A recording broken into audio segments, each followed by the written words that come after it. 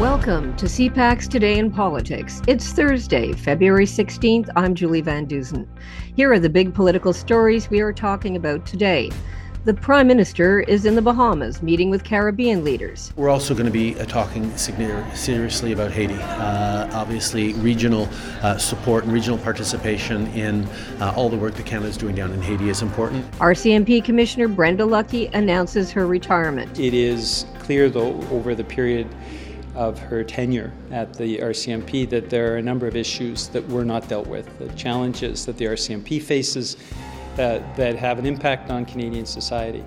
And the federal government needs to take good care to ensure that the next commissioner that steps up deals with these issues. And our funding restrictions on research linked to some foreign governments coming too late. Justin Trudeau has been asleep at the switch. He's been warned by CSIS for years about foreign interference and threats to our security, and he has done nothing other than appoint a committee to look into it.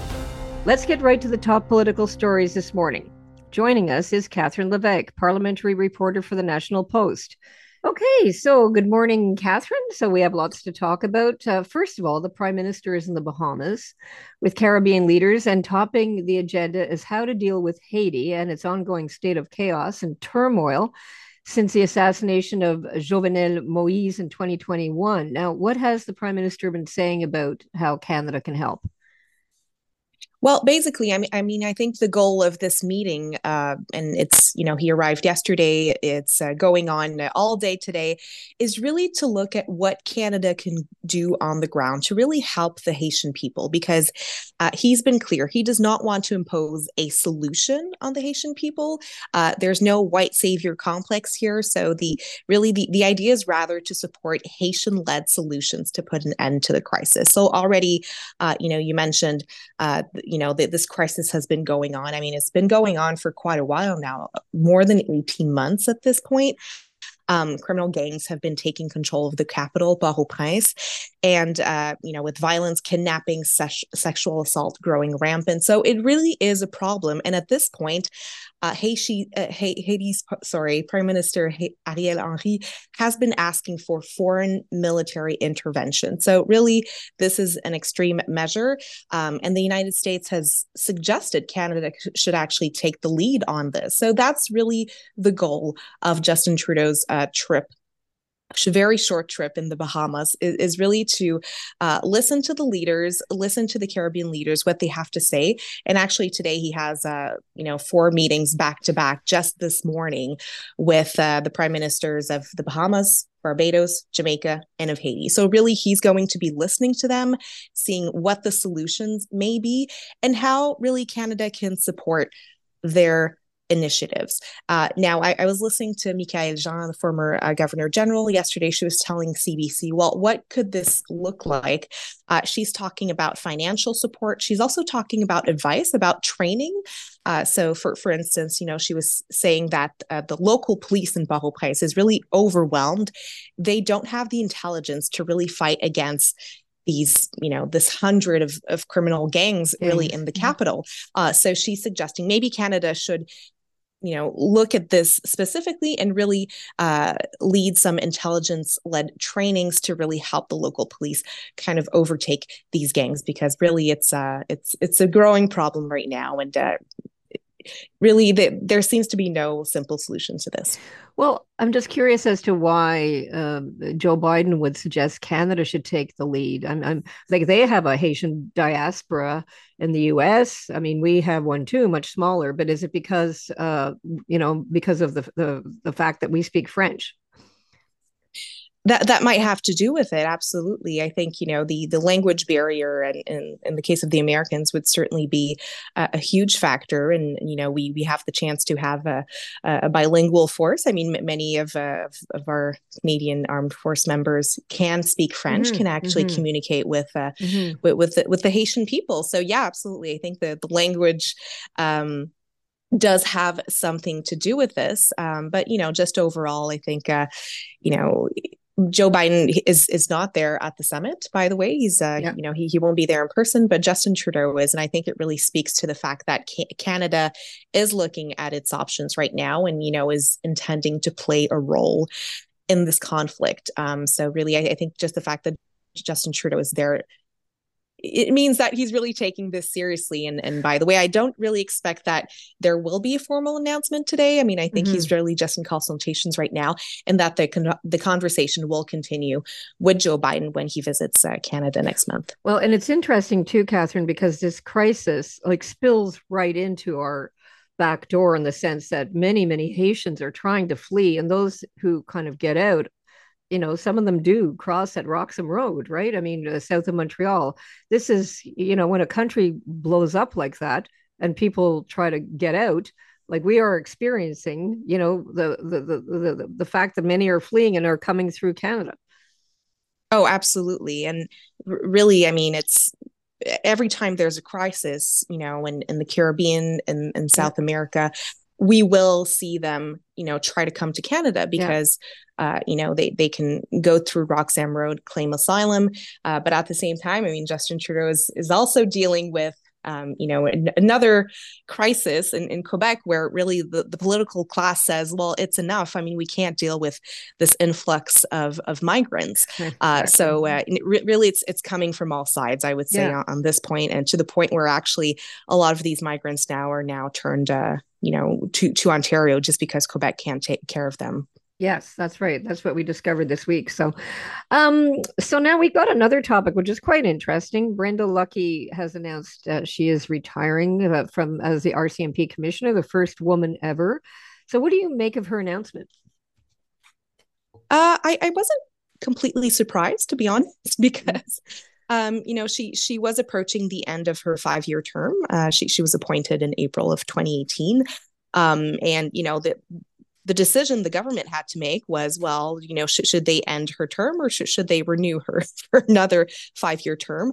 Honestly, it seemed very unlikely that they would renew her appointment, just for a multitude of reasons. I think, her tenure has been quite controversial. She's made certainly some mistakes, starting by, and it's been a few years now, but when she refused to recognize that there was systemic racism within the ranks of the RCMP.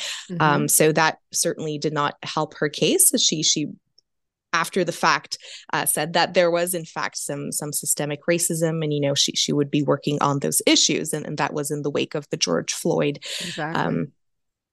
of his death in the United States and all the protests here. But really, in the past year, especially, it hasn't been an easy year for her. She was,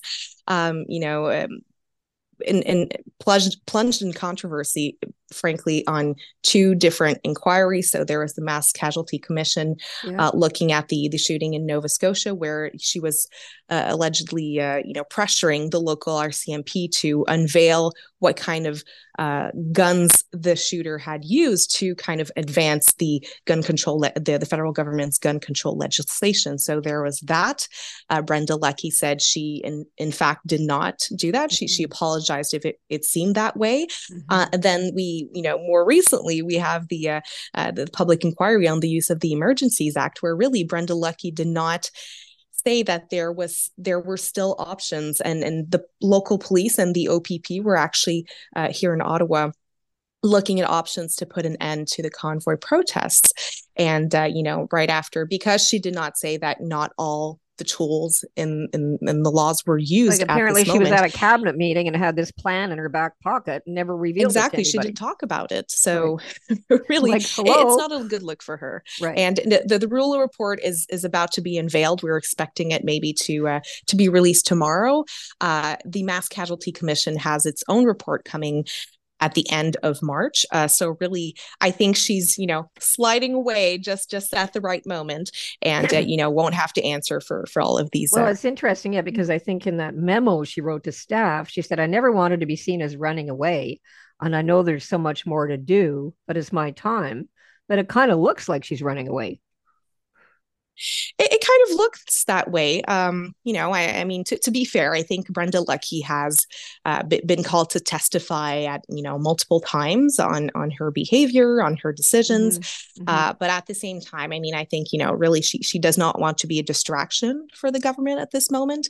I think the federal government will be looking to appoint someone else to take the lead and kind of, implement all these reforms that they've been asking for within the RCMP.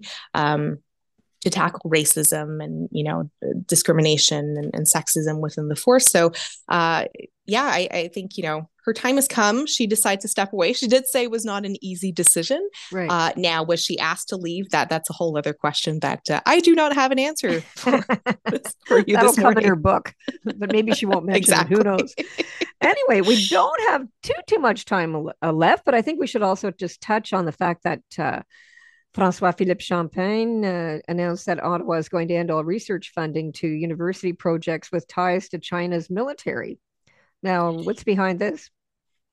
So this news was a bit under the radar this week, but I think it's very, very important because really the federal government just really put its foot down and decided it will no longer fund research with Chinese military state security institutions. Is also calling on the provinces to do the same. Now, really, this comes after reports from the Globe and Mail revealing that researchers from a number of universities, no less than 50 universities in Canada, have collaborated on joint projects with a military university in China that was actually banned by the United States for national security reasons. You kind of wonder, why was this happening? It's like a very good question. In terms of the problematic relationship with China and everything that's gone on, you kind of will go, how was that going on? Well, look, it's not the only time where the United States were banning Chinese institutions or companies for national security purposes, and then Canada was doing the complete opposite, was actually inviting them in. Right there was Sinclair Technologies with actually, we were just talking about the RCMP. It was a technology for them, and after it was revealed that the United States had actually banned them, well, Canada did the same and suspended the contract with the RCMP, right? So we're always a little, we're always a step behind the United States in that matter. But all you have to do is see the news every day, like the secret Chinese police stations, the whole balloon thing. Of course, that's recent interference in elections. Like, you kind of think, why are we doing research in conjunction with this, with military power in China? I mean, it's kind of like as obvious as the nose on your face, but who knows? You'd think, right? And I think CSIS would agree with you, but frankly, well, we're not making the decision, so it's okay. No, we're just commenting them. But no, I think it speaks to the fact that Canada is kind of shifting its really its decisions towards China. Instead of being welcoming and being open, open arms. I mean, we're actually closing, being more firm, I think, and closing off all these kinds of opportunities, rightfully so for national security purposes. Yeah, well, as François-Philippe Champagne said, it's all eyes wide open now, and that's what Mélanie Joly said in the last few months. So I guess their actions are just taking a bit of time to catch up with their words. Yes. Anyway, wonderful talking to you, Catherine. That's Catherine Lévesque, reporter with the National Post on Parliament Hill. Now, let's take a look at what political columnists and commentators are saying today. In the Globe and Mail, Lawrence Martin considers how Joe Biden and Justin Trudeau will emerge from the balloon follies. He writes, how long Joe Biden and Justin Trudeau will be calling the shots is anyone's guess.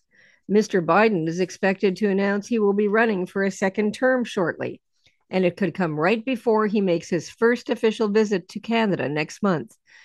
His relationship with Mr. Trudeau is made easy by their compatibility on a broad range of progressive issues, he writes, and the happy rapport between the two, a far cry from what existed in the previous Republican administration, is badly needed, both to ensure harmonious trade relations and to get the fumbling over the balloon intrusions behind them. In the National Post, John Ivison considers the Conservative Party's support of the Bloc Québécois notwithstanding clause motion. He writes, it would be mildly amusing to watch political parties make age-old mistakes for the first time if the consequences weren't so serious. The Conservative Party's discomfort at siding with the Bloc in pursuit of soft nationalist votes risks alienating ethnic voters. In their defense, the Conservatives might argue that Western premiers don't want restrictions placed on a notwithstanding clause that has been used by Alberta and Saskatchewan.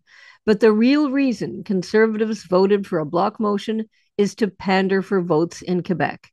They may get them, but the cost could be their integrity and the trust of ethnic communities who could lose confidence in Poilievre's party as a protector of minority rights. Now, here's what's coming up on today's political agenda. The Prime Minister will meet with Caribbean leaders in the Bahamas. Deputy Prime Minister Chrystia Freeland will meet with union leaders as part of pre-budget consultations. NDP leader Jagmeet Singh will speak with reporters about his party's Opposition Day motion before attending question period. And Mental Health and Addictions Minister Carolyn Bennett will make an announcement about support for mental health among Black youth in Ottawa. That's CPAC Today in Politics for Thursday, February 16th. Tune into Primetime Politics tonight on CPAC for coverage of all the day's events. Our podcast returns tomorrow morning. Have a great day.